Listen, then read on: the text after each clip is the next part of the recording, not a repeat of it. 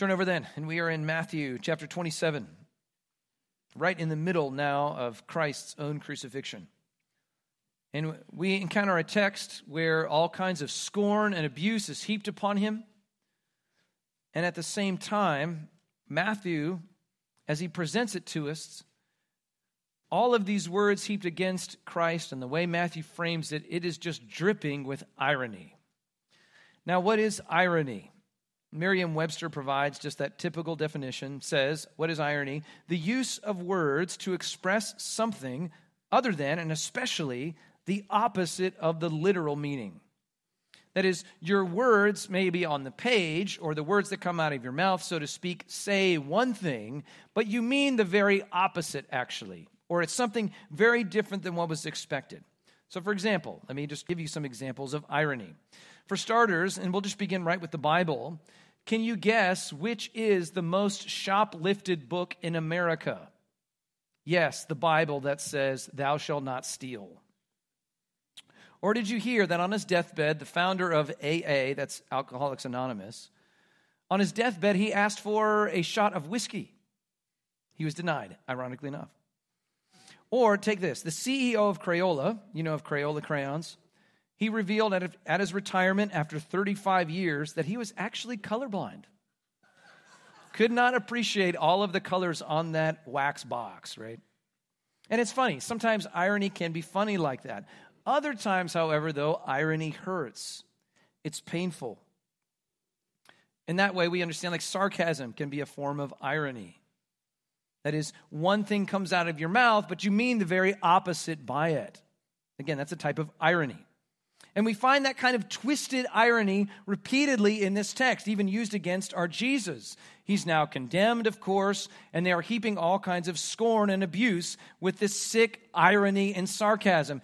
"Hail, King of the Jews!" Or, "Save yourself, O Savior!" Ha, ha, ha. He's mocked ruthlessly in his moment of greatest pain. But Matthew shows us, really, it is God, so to speak, who has the last laugh. As Matthew directs us, yes, you are seeing a man mocked, you're seeing him killed and abused, but with the truth of God's word, as you see it through the lens that God sees it, you see something very different than what's happening. And that's just a true about our life walking by faith. You have what's going on in the immediate. You have what's right before your eyes. You have, so to speak, what the world sees. But you must hear what God's word says about the matter, not what you feel or what you think or what you see. And that's most supremely true as we look to the cross. What do you see when you look to the cross? The world, with their unbelieving eyes, what do they see? They see folly, 1 Corinthians 1. They see failure. They see death. But the gospel tells us that with the eyes of faith, what do we see? Even in his very dying and in the mocking, we see the greatness of Jesus Christ. So what do you see when you look at the cross? That's the question to you Matthew poses this morning. The world sees foolishness and failure. Instead, with eyes of faith, the call is, see and behold the greatness of Jesus Christ, the only Savior. And that unfolds from us in three ways, ironic ways they mock Jesus. This twisted irony of the cross. And the first is this, is how they ridicule him as a king. They mock him. They don't think he's a king. But the ironic thing is they say, "Hail, King of the Jews." He actually is the only king who will rule over all. They ridicule him as a king, though he really was one. Verses 27 to 31. Now we've seen to where we're at now in the gospel. We had the Jewish authorities at the end of chapter 26. They condemned Jesus, where they did mock him. They condemned him to death, though. So they gave him, as we saw last time, over to Pontius Pilate. He's the Roman governor. And he was obliged in the end to do the same, to condemn Jesus, namely not because he thought Jesus was guilty, mind you, but he had to condemn Jesus because of the crowd, the outrage that was starting to brew right before his eyes. It could not be helped, Pilate would say. And so as we ended last time, verse 26 of chapter 27, what happened? Pilate released to the people, as they asked, for Barabbas, a known murderer, a terrorist, a known criminal. And then they had Jesus scourged, the end of verse 26, and delivered over to be crucified. But before he gets to the cross, the Romans are ready to have some fun. They lead Jesus into their lair. They take this opportunity to compound the pain Jesus is about to feel, and they do it by mocking him and shaming him. Look at verse 27 now of Matthew 27. Then the soldiers of the governor took Jesus into the governor's headquarters, and they gathered the whole battalion before him. The governor's headquarters are literally the praetorium. This was the place where the praetor or the governor stayed when he came to town. That is, Pilate normally lived in Caesarea. That was kind of the head of his government. But during a high holy day like this in his region that he oversaw, he headed over to Jerusalem, to his headquarters, so to speak, there in the city. And when he came, he knew what the issues might be. He brings an extra large security detail with him. That's these extra soldiers. They were likely in town with Pilate for this high holy day in Israel, where many people are there for the pilgrimage, for the great celebration, Passover. And they are staying probably even in his extended headquarters there in the praetorium. So, as they have Jesus ready to be crucified, they take him down into the barracks, so to speak. This is the worst kind of barrack, locker room abuse and humor. That is, before they're going to kill him, they're going to mock him and humiliate him. Now, why would they be so motivated? Why would they hate him so? Why would they be so motivated to raise such attacks on him like this? Well, we see that they repeatedly, and they particularly mock him as a king. This is what is stuck in their mind and why they're going to act out against Jesus in the way they do. And why is that? Because if you posture yourself as a king before Rome, you're saying the Roman government is illegitimate. I should be the ruler. In other words, saying you're the king of Israel means you're a revolutionary. You're a terrorist, maybe. You oppose Roman authority and government. You oppose the Roman soldiers. But now, with him convicted, scourged, being led to crucifixion, the Roman soldiers think they've won. This is ridiculous. He's the king of the Jews, really. And so, at his expense, they're going to shame him and shame all the Jews that hope for some liberation from the Roman oppression and rule. And so let the derision begin, right? Oh, that's rich. You're some kind of king. Ha, ha, ha. Funny. You look nothing like a king. Oh, well, we can fix that. And they do, verse 28. In a bizarro, mocking type of way, right? And they stripped him and put a scarlet robe on him.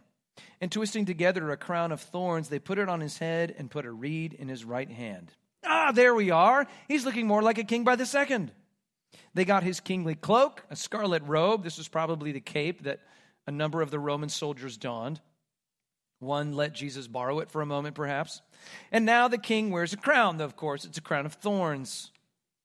But the king is not complete if he doesn't have his scepter to rule with. And so they put this stick or staff in his right hand. And now the adoring subjects, these Roman soldiers, they chime in, verse 29. And kneeling before him, they mocked him, saying, "Hail, King of the Jews." There you have it.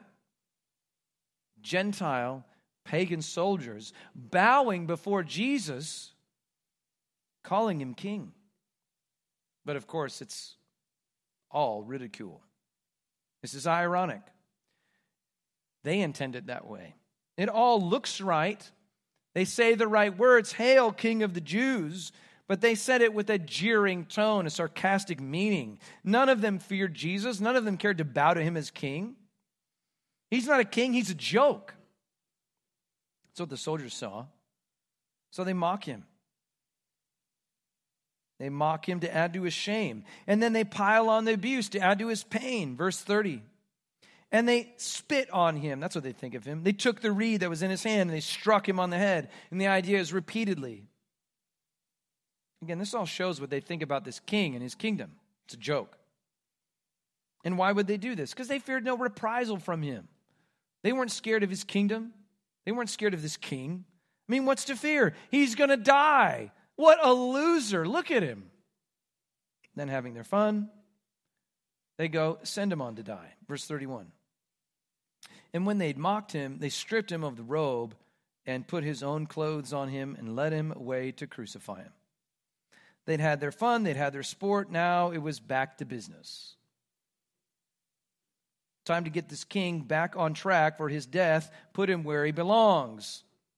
Serves him right, thinking he could oppose Rome and withstand us. What a fool. Bye-bye, King Jesus. Enjoy your throne atop of that cross. But of course, that's the great irony of all of this. They spoke better than they knew.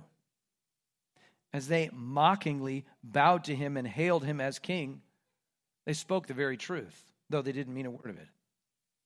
That is, he is the King of the Jews. Actually, more than that, he's the King of kings. He's the king over all nations. He rules over Rome. He rules over Israel. He rules over Russia. He rules over Ukraine and certainly the United States. He is king over all. He has rights to it all. And one day, all nations, all soldiers, all citizens, indeed, they will bow to him and say, "Hail the King of the Jews." Only without the slightest bit of sarcasm or irony. Philippians 2 tells us, looking to that final day, this is Philippians 2:10 following, it says, "At the name of Jesus, every knee should bow in heaven and on earth and under the earth, and every tongue confess that Jesus Christ is Lord, to the glory of God the Father, that he is King, he is Lord, he is God, and we must bow to him now." And again, that's the greater irony of all of this. As even Philippians notes, he gets to that exalted place precisely because he gave himself over to mocking, to shame, to be beaten. He became the humbled and abused servant of all, not retaliating, though he had all the opportunity to do so, because he had all the power to retaliate. But he kept it all in check. Why? To serve sinners by giving his life. And it's for this, Philippians tells us, why he's given the name above every name. Can you see that as you look to the cross? What do you see when you see him mocked, when you see him abused? Do you see kingly power reigning from the cross? Or do you see weakness, foolishness? More pointedly, do you see a king that is really worth bowing before? A king who's worth following, worth obeying unquestioningly with whatever he asks of you. For God says, this is what this great king is worthy of. Full allegiance and obedience. Instead of saying, "Yes, Lord, but I really think," or "I really want," or I. No, you bow to King Jesus and it's, "Yes, Lord." And look again at this king. What he's endured for you. When he asks you something, does he not know your best? Does he not want your best? Does he not command you for your good? Does he not really care for you? Look again with the believing eyes and bow to this king in full allegiance and obedience. They mocked him as a king. But he is the king, the only one worth bowing before. The next great irony, however, is how they taunt him. They treat him like a guilty criminal, though he wasn't one. That was underscored for us last week in particular as we saw his trial before Pilate, which underscored time and again that he's innocent. He wasn't guilty, and yet he's still condemned, and he still trudges forward here. Again, though guilty, though he was not, but he's treated like a criminal all the same. And there's many facets to this. We see in the first place, as a criminal, he's abandoned. And in this way, mocked, so to speak, by this another Simon. Here in verse 32, look at this. "And they went out and they found a man of Cyrene, Simon by name. They compelled this man to carry his cross." Now, this wasn't customary. That is, much about the death of Jesus on the cross was not all that spectacular. That is, many other Jews had died on crosses. But this was unique. Typically, the condemned criminal would carry the crossbar, the horizontal part of the cross, carry it to the place of execution. It's about a 40-pound crossbar for a grown man. Not maybe easy, but not terribly hard to carry. But what was different about Jesus was how utterly, horribly he had been abused and scourged and pummeled by the Romans, such that he couldn't make it all the way to the cross. He stumbled and fell. We get the sense when we compare this with John's gospel, Jesus carried the crossbeam himself part the way, seems right out the city gate. And then at that point, as they start to get out of the city, Jesus apparently buckles under the weight and falls. And that's right when and where this Simon of Cyrene was coming in. Simon gets conscripted by the Romans to finish the job. Hey, you grab that cross, you carry it the rest of the way. Certainly the Romans weren't going to do it for him. And it's interesting. This word compelled this man, that's the same word that Jesus uses when you are compelled to go a mile, that you would go with them too. Well, Simon's going to go the mile, so to speak, whether he wanted to or not, because there was a Roman sword to his back. But Matthew notes he draws out an irony here, namely that the stranger that was just providentially picked to carry the cross, his name was Simon. It's ironic because one of Jesus' very closest disciples' name was what? Simon Peter. Well, where is he? Where are your close friends? They're not here. They've abandoned you. They've denied you. So only here, there's a Simon to carry your cross, but it's not the one who promised to die with you. It's a stranger takes Peter's place. What does this highlight? But that our Lord has been abandoned by all of his friends. And why did they abandon him? Because they saw that he was doomed and condemned to die. Which is the next aspect of him being a criminal. He's doomed and he's mocked in his death. Verse 33. This is seen as he's taken to this ominous place called the place of the skull. Verse 33, and when they came to a place called Golgotha, which means place of a skull, that is, Golgotha would be the Jewish name for this. It would be Golgotha in Aramaic. That's the common language the Jews spoke. It just means skull. And because of this, it's called the place of the skull. There were some historians, an archaeologist a generation more ago, like Charles Gordon, who suspected that the actual hill itself had the appearance of a skull, that's how it's got its name. But more likely, this hill got its name not for what it looked like, but for what happened there, namely executions. This is the hill of skull and bones. Death marked this hill. This is where people go to die. Let's go, Jesus. We have a place just for you, King. It's this nice little hill right outside the city. You have a good view of everything. Oh, interesting. What's it called? Oh, the place of the skull.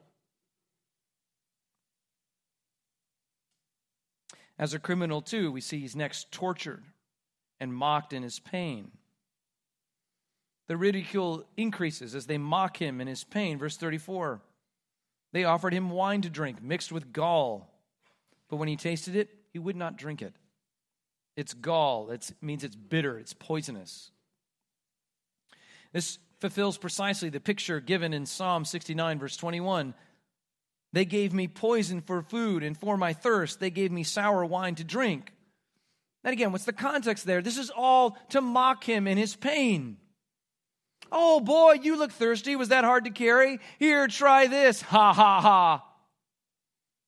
As thirsty he might have been, as he tasted it, it was too bitter. He knew it was poisonous. It was horrible. He wouldn't drink anymore. But you can imagine, surely the soldiers were amused. Look at his face as he drank it. Ha, ha, ha. He's shamed as a criminal, mocked in his helplessness. See, when you're crucified, there was no convenient loincloth to cover you. You were stripped naked to hang there for all to see, all to gawk, all to be revolted, to turn away in disgust as they see you. And the soldiers that crucified you, they got the spoils. Whatever you had on you, that was theirs. Verse 35. And when they had crucified him, they divided his garments among them by casting lots, and as the gall in the wine. And so this move from the executioners, again, fulfills precisely what the Scriptures predicted. And again, consider how stunning this is. This is from Psalm 22, which we got at our prayer this morning. Just listen to this, written hundreds of years before Jesus ever came on the scene.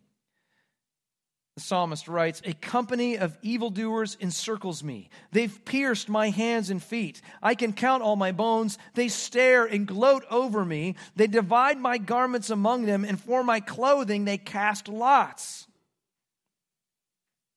So if you knew the Scriptures and saw what was happening to Jesus, you know that it was being fulfilled just as God had predicted and said and determined. God's in control. This looks horrible, but God's in control. But that's the thing, from afar, he looked like just another weak, failed revolutionary dying there. And the soldiers, unknowingly of any of that, certainly the Scriptures that they were fulfilling, they looked on to guard the men, lest someone try and rescue him from the cross. Verse 36, then they sat down and kept watch over him there. I mean, think about this, of course.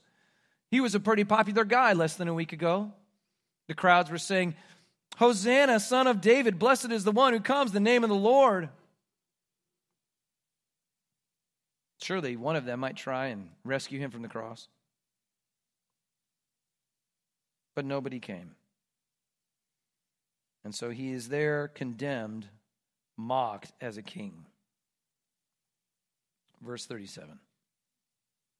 And over his head they put the charge against him, which read, "This is Jesus, King of the Jews."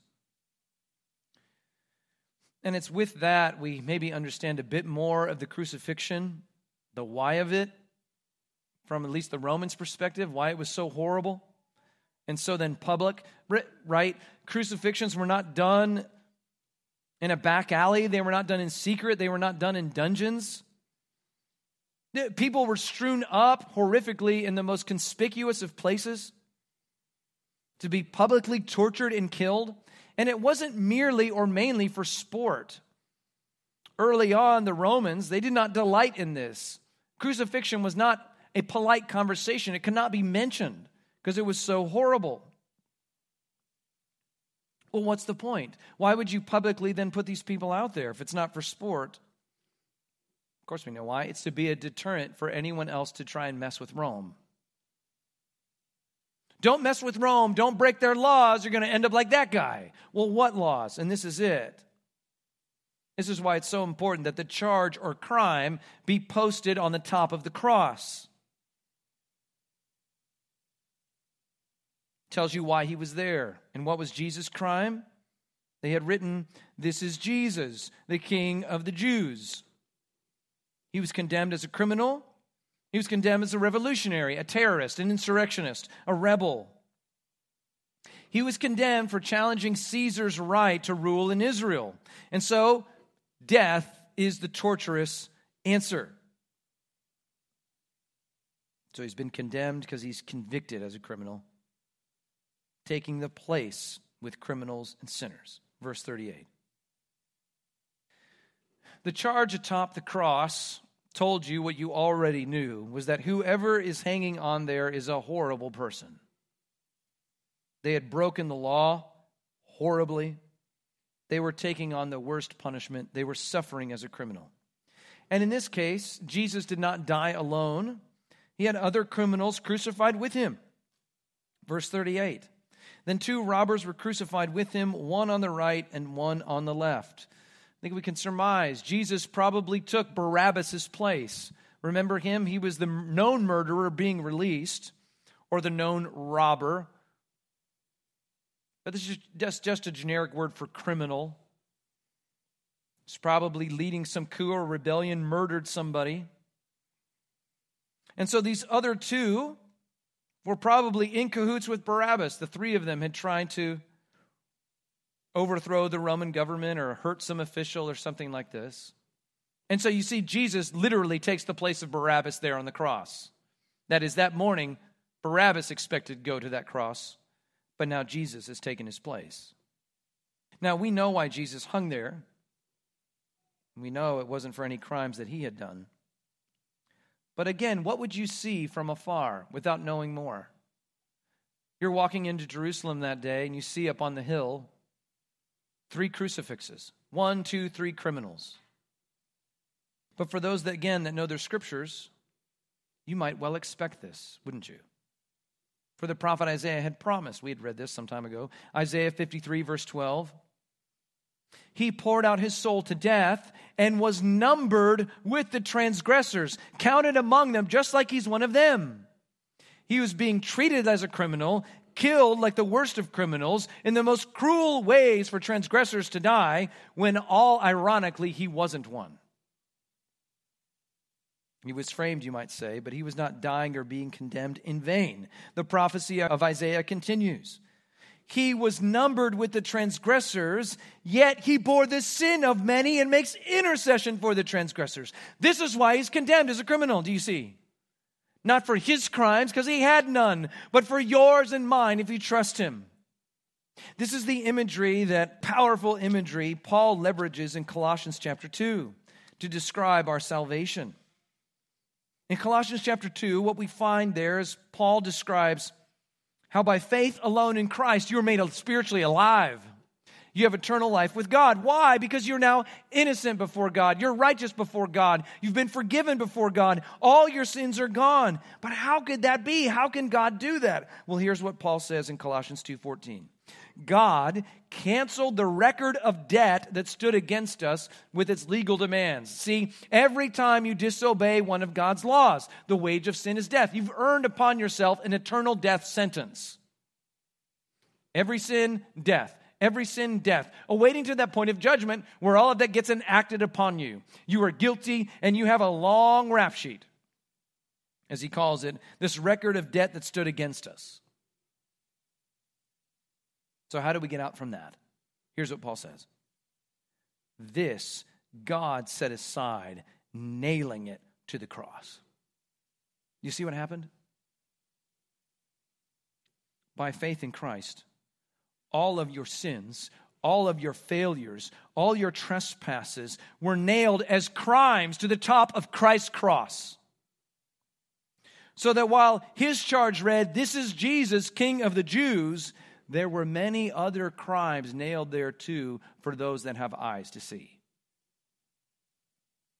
That is, instead of it reading, "This is Rick, an idolater," "This is Rick, an adulterer," "This is Rick, a thief or a liar or a greedy person or a selfish person or a gossipy person," instead of all of that, it was taken from your neck and put upon Christ's cross, where it then reads, "This is Jesus, an idolater. This is Jesus, an adulterer. This is Jesus, a thief, a liar, a greedy person." All your debts, your crimes were put upon the cross of Christ, that he would die for them instead of you, that he would take the punishment instead of you. That's the gospel. That's why he's treated like a criminal. Because your crimes, if you trust him, are put on him. That he's condemned for them in your place, so you don't have to be. So will you trust him? Will you believe, struggling believer, even now, that there is, because of Christ, now no condemnation for those in Christ? Why? Because he died for them all. The cross was serious. He really took care of sin, or he didn't. He was either dying for his crimes or dying for yours. What will you believe? Was he a criminal or was he a substitute? He was a substitute for all who trust in him. Look to him, for there's no condemnation in him for those that are in Christ. Third, related to all of that, they finally mock him as a savior. This is the greatest mockery of all. They mock him. They say, "Oh, what a great Savior you are," knowing in their minds that he's powerless. They mock him as a Savior, but here's the thing. He actually was one. He's the only Savior, and he was being the Savior by being mocked and beaten and crucified. That's the great irony of the cross. We see it here as they mock him. We see 3 different groups now come to mock Jesus. First, we have the passerbys. Remember, the criminal was to be crucified in a public space, typically right along the main road, so everyone could see it. And those that walked by, they joined the scorn. Verse 39. And those who passed by derided him, wagging their heads and saying, "You who would destroy the temple and rebuild it in 3 days, save yourself. If you were the Son of God, come down from the cross." Indeed, the word got around. And so it was sticking with folks, all that Jesus had said about the temple some years before. And this word that he gave, that he would rebuild the temple in 3 days, too, that was also central to that Jewish trial against him before Caiaphas, you remember. But here's the irony. When Jesus made that comment, it seemed ridiculous at the time. The Jews challenged him on it. It took 46 years for us to build this temple, and you're going to rebuild it in 3 days? And now he hangs on the cross. Whatever he thought he was going to do, that's impossible now.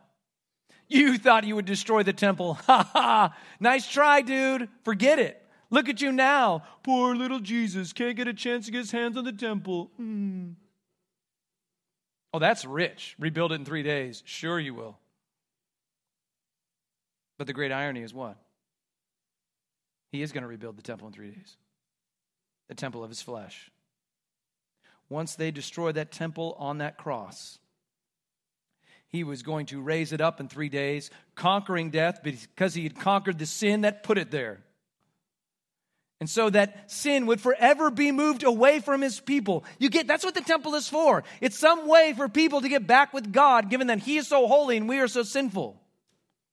Well, now that's all blown to pieces because Jesus rose from the dead and the sin is gone. And all his people are right with him, and his spirit now even lives inside of them. He has reconciled God and men by this very act on the cross. That's the very way, the cross, the torment, the torture, the punishment. This is the way he will save, not himself, of course. He will save all that trust in him. But next, the Jewish leaders pile on, adding their own insults and mockings. And they too hone in on this idea that he is a powerless Savior. Verse 41. So also the chief priests with the scribes and elders mocked him, saying, "He saved others. He can't even save himself." They think they're so clever. The Jewish leaders find it so ironic that Jesus saved or healed so many people, and yet he can't possibly heal himself. Oh, poor thing, boo-hoo, poor Jesus, the healer and Savior. Ha, ha, ha. And what's the implication in the Jewish leaders' mind? They're vindicated. They won. They were right all along. Jesus probably didn't really heal anyone anyways. It's all just made-up stories. It's all fake. Look at him. Otherwise, he could save himself from the cross if he was so strong and mighty as his followers claimed. So they just mockingly announced, "We don't believe in you. You're a fraud." And so they call Jesus bluff, so to speak, as they mockingly dare him to do a miracle. Look at verse 42. "Oh, he's the King of Israel. Let him come down from the cross now, and we will believe in him." And this is where, as we root for Jesus in the story, we just might well then imagine him from the cross saying, "Fine, enough's enough." Pulling his arms off the cross, grabbing the nails on his feet, throwing those down, coming down from the cross, and then just walking right at those scoffing at him. Like just to see their faces in that moment, right? Like, dude, we messed with the wrong guy. Will they believe in him then? As they promised? Maybe. They would believe he's powerful. They would believe, yes, we messed with the wrong guy. But here's the thing. If he comes down from the cross, he is no Savior. If he comes down from the cross, they might believe in him, but he can't save anyone. He can only come down from the cross then to be their judge and ours. Or that's the irony. If he came down from the cross, there'd be no use in believing in him. Next, though, they even challenge the genuineness of his own faith and trust in God. Verse 43, he trusts in God. Let God deliver him now. if he desires him. For he said, I am the Son of God. And again, of course, they say this, but they don't think for a moment that he's God's son. They don't think God will ever deliver him. Why? Because they know he's cursed. He's hanging on a tree. And the Old Testament says in Deuteronomy 21, verse 23, cursed is everyone who's hung on a tree. He is cursed of God. God does not delight in him. God doesn't want him. God doesn't desire him. God doesn't even like him. God has cursed him. Oh, and he claimed to be God's son? Are you serious? What a fraud. The scorn was irresistible. It's like all creation at this moment turns on him to mock him, to make jokes at him, to belittle him, to laugh at him, delighting in his pain, delighting in his colossal failure, such that even the condemned criminals on either side of him join in. Verse 44. And the robbers who were crucified with him also reviled him in the same way. Son of God, ha! He couldn't even be God's dog. He's cursed. And again, from afar, that's how everything seems. By your look of your physical eye, that's what you would see. He looks cursed. He looks forsaken. He looks reviled. He looks punished. And in a sense, of course, he was. And not just by men, right? God was crushing him. God was cursing him. God was rejecting him. But of course, as we've studied, we've said this morning even, that was for no wrong that he had done, but all of ours. Of course, we cannot escape, again, Isaiah 53. We esteemed, thought of him stricken, smitten by God and afflicted. But he was pierced for our transgressions. He was crushed for our iniquities. We came to peace with God because he took our sins and absorbed by himself the punishment for all of them, because he died in our place for us to save us. And so while by all appearances, Jesus looked like a total failure on the cross, though he looked like a criminal on the cross, though he looked powerless, forsaken on the cross, with eyes of faith, we know he wasn't just dying, but he was dying for our sins. With believing eyes, we look to the cross and we see a glorious Savior, Jesus Christ. Who do you say that I am? He asked his disciples. What do you see when you look at the cross? When you look at Jesus even hanging on the cross, what do you see? But those of faith say, but you are the Christ. You are the Son of the living God, my Savior from sin. They ridicule you about your kingdom. They mock you. But you rose. You are my king. You're alive. They taunt you. They scorn you. They say you were guilty or criminal, but you were guilty for me. They mock you as powerless, unable to save. But it's that very way that you saved my soul from eternal hell. You are my Savior. I need no other. That's what we see when we look to the cross. What do you see when you look to the cross? Do you see a king? Can you bow to the crucified king? They ridicule him thinking he wasn't a king, but we, in its place, we bow to Jesus as our king. What does that mean? That means we submit ourselves fully to his word. So, is he your king? Well, do you obey him? Do you follow him? Will you take up your cross and follow the king wherever he tells you to go? And if you doubt whether that's a good command or word he gives you, again, look to the cross. Can you not trust this king because he's there on the cross for you? Bow to your king. And then again, when they look at the cross, they saw a criminal. But look to the cross and see your substitute, your sacrifice.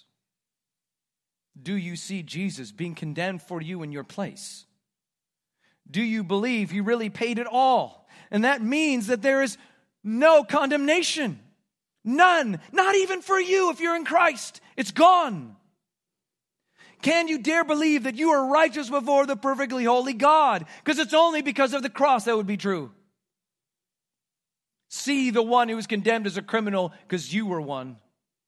See the one who is your substitute. But finally, when they look at the cross, they saw a powerless, non-Savior, where we trust him as our only Savior. When you look at the cross, do you see one powerful enough to save you from hell? When you look at the cross, do you see one strong enough to, even in this moment, break the power of sin? In other words, when you look at the cross, do you see the greatness of Jesus Christ? Will you trust him? And again, as you doubt, and we do, we saw it in the psalm as he cried in prayer and in agony. But if we doubt, where can our eyes go? But we can look to the cross through all the mocking and all the noise and see the true significance of it all, that Jesus Christ is great and greatly to be praised, for he is our powerful Savior. May we obey in full King Jesus. Let's pray to him for that. Indeed, O Christ, we trust you. We confess that you are our King, and we have failed you as our King. We have not lived perfectly obedient to you as our King.